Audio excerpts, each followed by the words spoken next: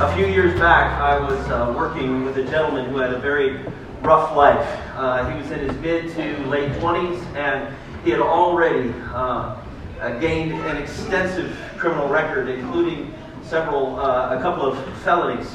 And he had spent most of his adult life in the rough prisons of California. His exterior also reflected his life. He was covered in tattoos almost from head to toe, shaved head, piercings, always wore black leather. He was part of the Aryan nation. He had just lived quite a life. He moved to Colorado looking and hoping for a new life. And so one day he wanders into Waypoints, and we begin a conversation, and then we begin a friendship and a mentoring relationship, and we begin to spend time together. We spent so much time together that my boys began to call him Uncle. About a year had passed, and we were gathering for our annual Waypoints picnic that we were having over at Sanborn Park. And so there was a bunch of us, and we're barbecuing and throwing the frisbee around, and all of a sudden somebody brings out a football. And when you get a bunch of guys together in a football, sooner or later a game's going to break out. And so sure enough, a football game broke out there in Sanborn, and him and I ended up on opposite teams. Now, I'm not the smartest person in the world, but I had this voice in the back of my head saying, "Danger, Will Robinson." Something was happening, all right? And so every time I was on offense, he was covering me on defense. And every time I was on defense, I'd be covering somebody else, but he would come from wherever to blindside block me. And when you're blind in one eye, you are really blindsided blocked. And I was like, man, something is just not going right. Now, even though we're playing two-hand touch, you know, if you ever play two-hand touch, you're all going to end up in a pile eventually anyway. And so soon it happens where he's got the ball and he's running to my side. And so I move up to tag him, and one of my teammates moves up behind him, and the three of us just end up in a giant pile. And as I go to get up, he attacks me. He begins kicking and shoving and punching, and it only lasts a few seconds because everybody comes and just pushes him off. And I stand up and said, it's all right, it's okay. But that didn't calm anything down on his end. He begins yelling and screaming and flipping us off and cussing. And he runs to his truck, just screaming and just all sorts of ugliness coming out. He gets in his 4x4 with the extra 2-inch lift and peels out and tells us we're number one with the wrong finger. And off he goes. What do you do? What happens at this moment? You are a believer in Jesus Christ. You've now been assaulted. You've now been offended. Now you've been hurt. So now what is it that you are supposed to do? See, if you spend any time in relationships at all, you're going to get hurt. Mentally, physically, spiritually, emotionally. Pain comes. There's a cost of human connectedness. We hurt each other. We live in a fallen world, a world filled with sin. We're surrounded by sinful people. We ourselves are sinful people. We make mistakes. We hurt each other. And in that pain, we have a choice. We can either forgive or we can get bitter. Those are our options. And outside of love, there is maybe no more foundational issue to Christianity than the issue of forgiveness. It's the core of our beliefs. Our whole faith is based upon it. It's the whole point of the cross. Peter, in his first altar call, if you will, his first street evangelism experience in Acts chapter 2, he says this, "Each of you must repent of your sins and turn to God, and be baptized in the name of Jesus Christ for the forgiveness of your sins. Then you will receive the gift of the Holy Spirit." It is forgiveness that allows us to have a relationship with God. Every sin that you and I commit comes with a price, and that price is death. Physical death, mental death, emotional death, spiritual death. Jesus died on the cross to pay that price. He took what we deserve, and he gave us what he deserved, which is just grace and forgiveness, love. He gave his life so that you and I could have life. Instead of death, you and I got forgiveness. We love forgiveness. We like forgiveness. We want forgiveness. We need forgiveness. It's just so doggone hard to give forgiveness. We love receiving it, but giving it is so much harder. The proverb I want us to focus on this morning is found in chapter 17, verse 9, that says this, "Love prospers when a fault is forgiven, but dwelling on it separates close friends." This wisdom is played out every single day in our lives. We all have family, friends, relatives, neighbors, coworkers whose relationships are completely dysfunctional, completely separated because of unforgiveness. And every day you and I are going to experience hurt on a variety of different levels. And so therefore, every day you and I have a choice to forgive or not to forgive. That is the decision that we know. We know that we're supposed to give it. We just don't want to do it because we're mad, because we're hurt, because we think they don't deserve our forgiveness. You know what they deserve? They deserve our unforgiveness. And so I'm just going to hold a grudge against them, and that is exactly what we do. Or sometimes what we do is we blow it off. We pretend that it wasn't a big deal, even though that we know it's a big deal. We just pretend like it didn't hurt. Pretend like it didn't affect us at all. Or we have a whole list of why we're not going to forgive someone. See, forgiveness is a big issue for all of us. It's a struggle. It's a big struggle for being a human being. So I want us to spend our time this morning talking about forgiveness. And there's a bunch of notes in your YouVersion if you want to follow along there. Forgiveness is this, literally. It literally means to cancel a debt that someone owes you. That sounds simple enough, right? It sounds so simple, but like every simple thing, we as human beings, we complicate it. We come up with all sorts of rules and problems and misconceptions about it, and we believe things that are simply not true. So I think in order for you and I to understand forgiveness, we need to first understand what forgiveness is not. I'm going to use some double negatives here this morning as we kind of wrestle through this issue of forgiveness. And we begin with forgiveness is not pretending that it didn't happen or that it didn't matter. See, remember, forgiveness is canceling a debt. So in order for me to cancel a debt, I have to first recognize that a debt is owed. I have to recognize somehow I am changed. Somehow I am different. My life has been affected. I am owed a debt, but I'm going to forgive that. But way too many times we buy into the lie that if I forgive someone, I am saying I didn't have any pain, that it was no big deal, that it didn't really matter. We're just going to sweep it under the rug. Don't rock the boat. Time heals all wounds. All these great sayings that we come up with that are wrong. they're stupid. They're lies. They're not true. For 5 years, I was an educator for the federal government in their Building Healthy Marriage initiative. And during those 5 years, I had the wonderful opportunity to teach 5,000 couples on how to have a healthy marriage. And I love my job. And I learned a lot, learned tons. And one of the things that I learned was how much people try to sweep things under the rug and pretend they don't happen or didn't happen or that it didn't hurt. And we just pretend. I'm standing on a rug here, and they're just people in their relationships. We got all these rugs with all these bumps all over them because so much stuff that we've swept underneath them. And when we don't deal with those issues, they will begin to boil up into your current relationships. And they will begin to erupt at unimaginable times. And so these unforgiveness issues create conflicts in relationships. And I remember one specific couple I was working with. They were living together for a while, and then they decided to take a break. And then they got back together. And when they got back together, just living together for about 4 or 5 months, they then came to one of my classes. And I began to teach, and they said, would you meet with us outside of this and help us? Because we're having some problems in our communication. I said, absolutely. And it didn't take a rocket scientist to figure out what was going on. Just a few minutes within the conversation, I could discover what had happened. Well, while they were taking their break, the man in this relationship had spent all of his time trying to win her back. She, on the other hand, had spent all of her time exploring relationships with other men. And when they started talking about getting back together, she was completely honest with what she was doing and who she was doing it with and all of that stuff. And she asked him, is that going to be a problem? Is it going to be an issue? He says, absolutely not. He was so desperately in love. He so wanted this relationship that he was like, absolutely not. It's not a problem. I forgive you. We were taking a break. And he swept it under the rug, and he never dealt with it. And now here they are about 4 months later having all of these relational issues, and all of a sudden, in the midst of arguments and conflicts, all of a sudden it would just erupt. And it created all sorts of problems because he never allowed himself to process through the emotions of that pain. He forgave her intellectually, but he could not forgive her from his heart. And he struggled with it. and he wrestled with it.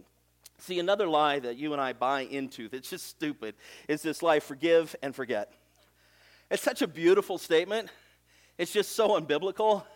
It's just not in human reality at all. There is not some giant divine eraser that just comes down and just erases your brain and you forget it. That doesn't work that way. It doesn't happen. But this is true. God says in Psalms 103, verse 12, He has removed our sins as far from us as the east is from the west.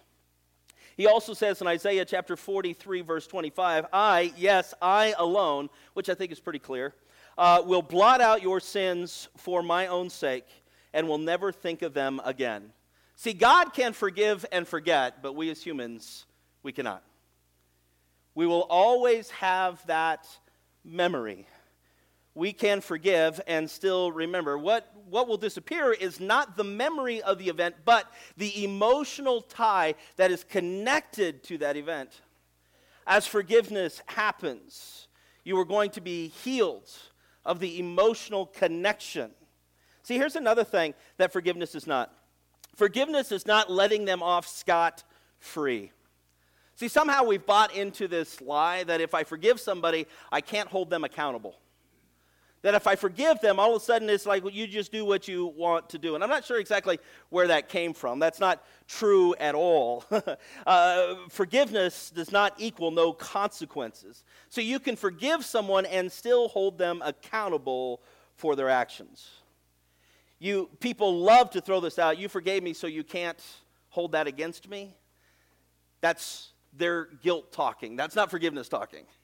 We need to understand that God can forgive our sins, but our sins can still come with consequences. And in fact, God holds us accountable. At one day, at some point, all of us will stand before God and give an account for our life. He forgave us, but we're still accountable for that. Forgiveness is not pretending that unacceptable behavior is acceptable. Forgiveness does not free us from our consequences. We can forgive and still hold someone accountable. Back to my story in the park. So what do we do? What do we do with this situation? I mean, it wasn't like this situation just happened in private. This happened at a church event. And I know you're all really excited to come to next year's picnic after my story. But what are we going to do with this? And so we did everything we could. We texted and we called and we went to his place and multiple people, multiple times, trying to do that. And after about 10 days, the elders, we were all like, what are we going to do? I mean, we have to do something here. We can't just ignore this. We cannot pretend that unacceptable behavior is acceptable. We have to hold him accountable even though forgiveness is being offered. So eventually what we ended up doing was writing a letter and sending it certified mail so that he had to sign for it. So we know that at least he got our point of view. At least he got the forgiveness, the offer of grace, the love, but also the accountability. See, the elders crafted in this amazing statement not just the affirmation of love, not just the affirmation of forgiveness, but also told him what the consequences of his action would be. That if he wanted to be back to the community which we wanted for him, that his apology would need to be as public as his offense was. Because the offense wasn't just about me. The offense was to the whole community. In fact, one of my children ended up going into therapy over this because he saw his dad attacked. This was an offense. It was way more than just one person. And so we said, you are welcome back as soon as you are ready to publicly apologize. We're going to restore all of this. That he'd just come back, acknowledge the hurt, that it was a big deal. And we love you. 1 year later, I'm sitting in my office and the phone rings. And I answer the phone, and there is someone sobbing on the other end of the phone. And immediately I kind of go into pastoral mode. Who is this? What's happening? How can I help? Sort of thing. And through these massive sobs on the phone came this guy's voice and his name. And I say, hey, brother, man, it's really good to hear from you. What's happening? And through these massive sobs, he's saying, I have just been so utterly convicted that I need to get right with you, that I needed to call you. In fact, would you come over and see me? Absolutely, I'd be happy to, man. Give me your address, because he had moved. And so I wrote down the address, and I hung up. I said, okay, I'll see you in a few minutes. And I hung up. Then I called the elders, and I said, if you do not hear from me in an hour, send SWAT to... I have no idea what I'm about to get myself into, right? So I'm sitting in my office, and I'm kind of praying about this. I'm like, well, Lord, what is about to happen? And, okay, God, you want me to be an instrument of forgiveness. Okay, here we go. And so I called the guy, the third guy that ended up in the pile with us. And I said, you want a road trip? He's like, yeah, come pick me up. I was like, okay. And so I picked him up, and we went to the address. And the address was an apartment where the front door of the apartment was in the alley, just to make it a little bit more creepy, right? And, I mean, you couldn't see another human being from the spot. I was like, oh, my gosh, this is not good. My heart's beating out of my chest. And I'm standing there, Lord, I don't know what's about to happen. And I knocked on the door, and the door just flew open, and I thought, I need to change my pants. I was just like, and this man falls into my arms, sobbing uncontrollably. He's got the shaved head with the tattoos, the piercing, got his leather jacket on, and just sobbing into my chest. Snot, tears, everything. I'm like, have you ever had a hug that went a little too long? And you're like you can let go now? Yeah, I tried that like 3 times. It didn't happen. So I'm like, okay, I'm just going to get comfortable. Standing in the doorway with a big old sobbing man in my chest. Okay. And he's sobbing. Finally, he's able to get himself under control, and he invites me in, and his wife's there, and I greet her, and his dad's there, and I greet him. And the 5 of us sit down, and we have a long conversation. And I tell him, brother, I love you, man. I knew exactly what happened in that moment, man. A switch just flipped of your old life, man. I get it. I forgive you. It's not a problem. And he was so gracious, and we talked for a minute, and he said, I would really love to come back to church. And I said, we would love to have you. You remember what needs to happen? He goes, yes, I do. I need to come and apologize to the community. Yeah, you do. I'll kid you not, 2 days later on a Friday night, he stood on stage with me and apologized to the whole community. And forgiveness happened and healing happened. Does that mean that I invited him over to my house for barbecue that next weekend? No. Did that mean I invited him over to babysit my kids? No. So you need to understand something, guys, that trust, when it is broken, needs to be rebuilt. And one of the lies that we believe about forgiveness is when I forgive somebody, that means I have to trust them again, or I have to invite them back into my life. No, you don't. No. When trust gets violated, you have to slowly begin to build that trust. But trust and forgiveness are 2 separate issues. I can forgive and still not trust that person. See, forgiveness plus trust equals reconciliation. Reconciliation is different than forgiveness. So let me illustrate it this way. Say you and I are walking in a relationship, and this is the level of our trust, and then all of a sudden some violation happens, and boom, our trust is broken, or it's damaged, or it's destroyed, and it's here. Then slowly we have to begin to build that trust up, and when the trust equals the same level after the offense as it did before the offense, then you are reconciled together. That's reconciliation. Forgiveness plus trust. See, I can forgive someone and not trust them. But if I want to be reconciled, then I have to be in a relationship enough where trust can slowly, over time, be built. And as we do that, then we can finally be reconciled. So, did reconciliation ever happen with this guy and me? And the answer is no. We started sharing life together again. I started mentoring him again. We were building this trust, working through this, and about 6-8 weeks into it, he arrived at my office one day and said, well, I'm out of here. What do you mean? I put all my stuff in the truck and I'm out of here. I'm leaving. Where are you going? So I'm moving to the East Coast. I got a job to go out there. What? And he just left. Not just left me, not just left Greeley, not just left the church, but left his wife, left his son, left it all. Never heard from him again. Forgiveness happened. Reconciliation did not. But the important thing that happened, healing. Healing happened for me, healing happened for him, healing happened for the community, and that's the point of forgiveness. Healing is the goal of forgiveness. Only love and forgiveness will allow us to move forward. Now I have one more lie about forgiveness that we need to talk about, and honestly, I think it's the biggest lie that we believe about forgiveness. We believe I will forgive as soon as I stop hurting. My friends, forgiveness comes at the beginning of the healing process, not the end of the healing process. You will never be free of the pain as long as you have unforgiveness in your life. There's an old saying about forgiveness. Unforgiveness is like drinking poison and hoping the other person dies.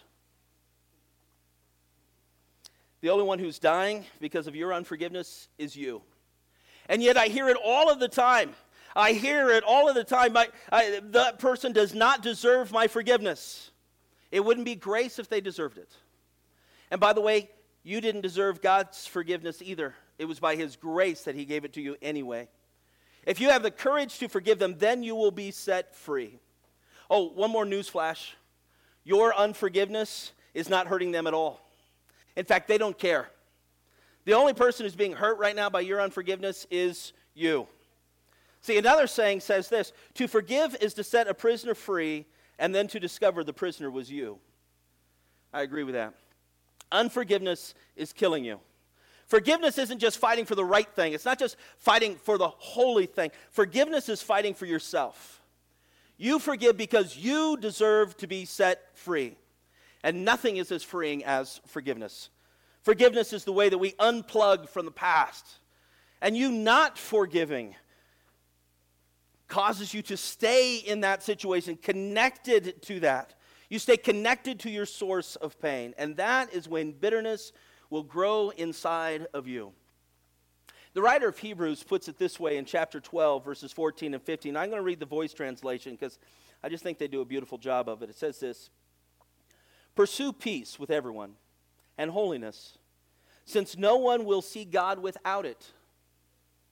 Watch carefully that no one falls short of God's favor, that no well of bitterness springs up to trouble you and throw others off the path. See, unforgiveness will sow a seed of bitterness in your heart. Now, I had the wonderful pleasure growing up with both sets of my grandparents, and in fact, I had the wonderful pleasure of growing up with 3 of my great-grandparents. In fact, one of my great-grandparents was alive, still to the point in which Lindy and I got engaged. So she was along for most of my life, and that was my great-grandma Jo. But I got to be honest with you, Grandma Jo and my Grandma Dee, they couldn't get along at all. Mother-daughter. They just could not stand each other whatsoever. And according to my Grandma Dee, my Grandma Jo was the worst mother to ever be on this planet. Just horrible, according to her. And so snide, hurtful comments would come back and forth, usually at family gatherings. Anybody experience that wonderful joy? Yeah, that's always awesome. And so they would come back and forth. And even after my great-grandma died in the early 90s, the comments still came. And in 2010, we moved my grandma out here to be with us, and the comments would still come. And I remember sitting with my grandma. She's 86 years old or so at this time. And I was sitting here with her one afternoon. She made some comment. And I remember just kind of leaning forward on the table with my forearms. And I said, "Grandma, I love you, but you have got to forgive your mom. She's been dead for 20 years. You have got to let this go." And for the first time, and probably the only time, I saw a look in my grandmother's eyes of not just being offended, but confrontational, and said, "I will never forgive that woman. She doesn't deserve it." And that bitterness stayed in my grandma's heart until the day that she died.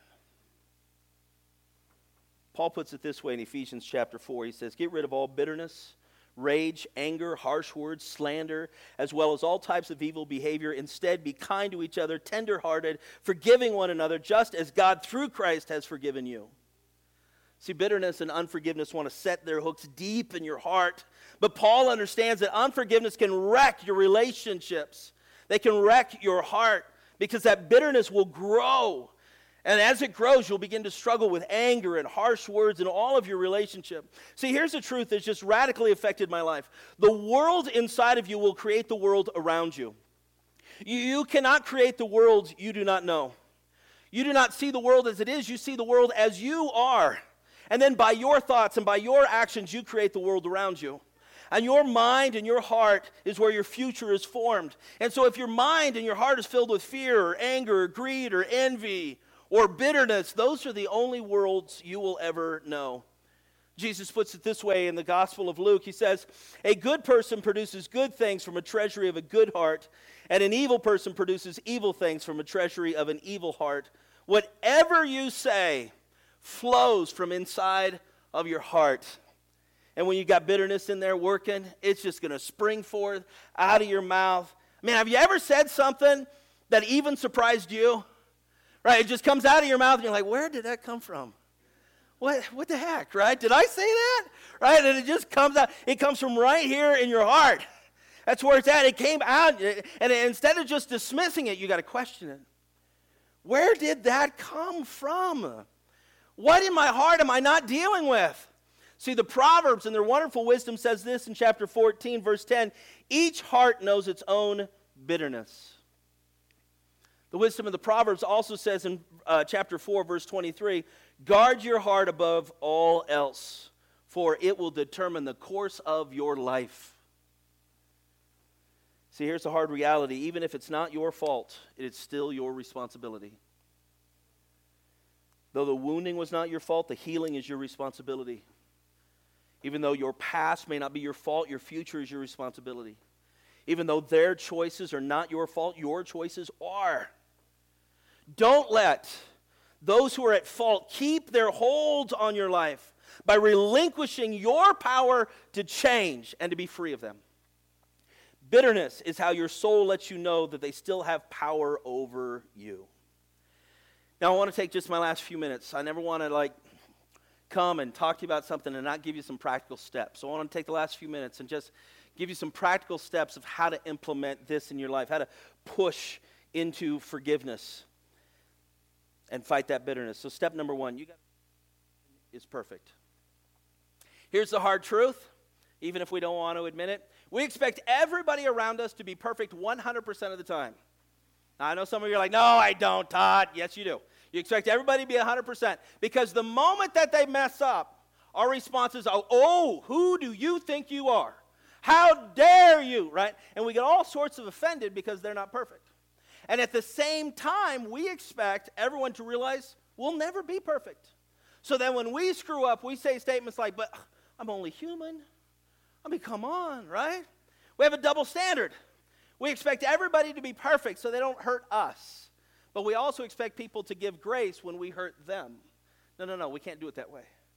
We got to realize that nobody is perfect. We can't live in this double standard. Everyone has fallen short of God's glorious standard, as Paul puts it in Romans. We got to learn to forgive quickly. Don't hold on to stuff. Accept each other's imperfections. Remember your own flaws. Remember that nobody is perfect. And maybe to help with that, here's Jesus' very harsh words in Matthew 6. If you forgive those who sin against you, your heavenly Father will forgive you. But if you refuse to forgive others, your Father will not forgive your sins. I think Jesus takes this whole forgiveness thing a little seriously. It's a big deal to him. When we fail to meet somebody else's standards, we want forgiveness. So when they fail to meet your standards, then you need to be able to give them forgiveness. Number 2, reject revenge. You got to give up your perceived right to get even, man. We live in a world where it's all about paybacks, right? We got our own statement. Paybacks is, I won't finish that, all right? We got these statements about, I don't get even, I get ahead, right? And then we have these sayings about, I am going to get you because you got me. No, you cannot fall into that trap. That trap leads to bitterness, all that resentment, all that bitterness, all that anger, all those grudges. It won't do anything positive in your life whatsoever. You got to give up and reject revenge. Revenge will not change the past, but it definitely will mess up your future. Give it up. Don't do it. Number 3, receive your pain. I think this is where most of us mess up. You've been wronged. You can't sweep it under the rug. You can't pretend it didn't happen. You can't pretend unacceptable behavior is acceptable. You got to grieve your pain. And it is okay to grieve. It is okay not to be okay. Okay? You with me? You got to be okay not being okay. It takes time. Forgiveness is the beginning of the grieving process, not the end. And so to truly forgive, you have to feel that offense.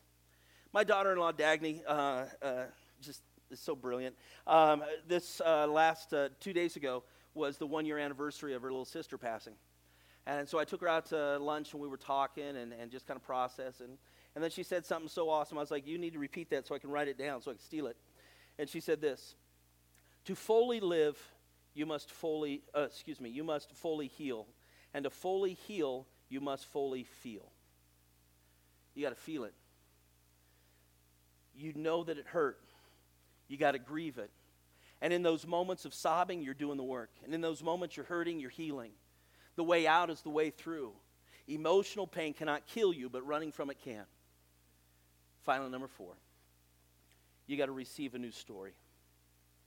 You got to allow God to use this pain. Here's the great thing about God. He will never waste suffering. He never will. There's a reason that you have experienced that. And he's going to take your woundedness that you think makes you weak, and he's going to take that woundedness and he's going to make it your strength.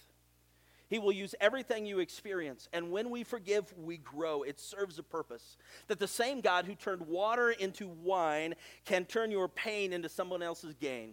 Your hurt into someone else's healing. Your worst day into somebody else's best day. And beyond your despair, there's a story of hope.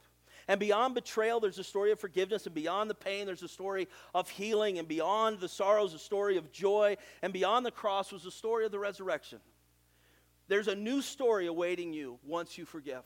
And you got to receive that new story. And when you receive that, you'll resist the trap of bitterness that wants to keep you locked into your past.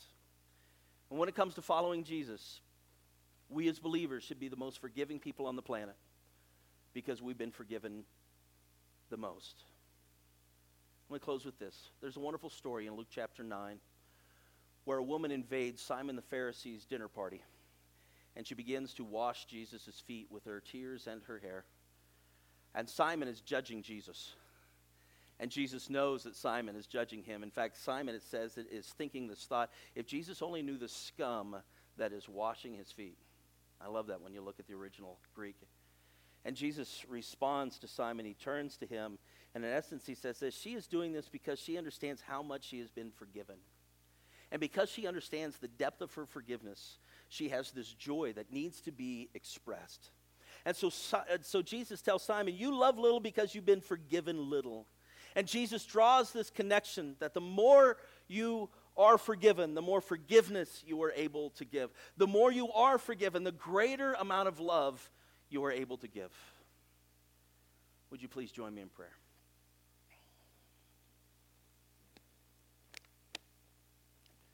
Heavenly Father, we come before you this morning talking about an extremely difficult conversation. I'm sensing there's some of us out there that are truly fighting this message because we'd rather hold on to the bitterness because we just hurt so much. And so, Father, I want to pray in your mighty name that you would just work through that in their life, that you would break through, that you'd say love is more powerful than your pain. Love is more powerful than your anger. And that if you will forgive, that love will fill not only the hole in your heart, but it will expand your heart. And so, Lord God, I pray in the mighty name of Jesus that you would help us all to be better at forgiveness. That would reject bitterness, that would reject the lie that Satan wants to hold on to us, that we would be forgiving the past and moving forward to a much better future. And so, Lord Jesus, release us today. Help us to give it to you. Thank you for the forgiveness in which you gave to us when we didn't deserve it. And help us give forgiveness to others who don't deserve it either. Father, we love you. It's in your precious and holy name that we pray. And all of God's people said...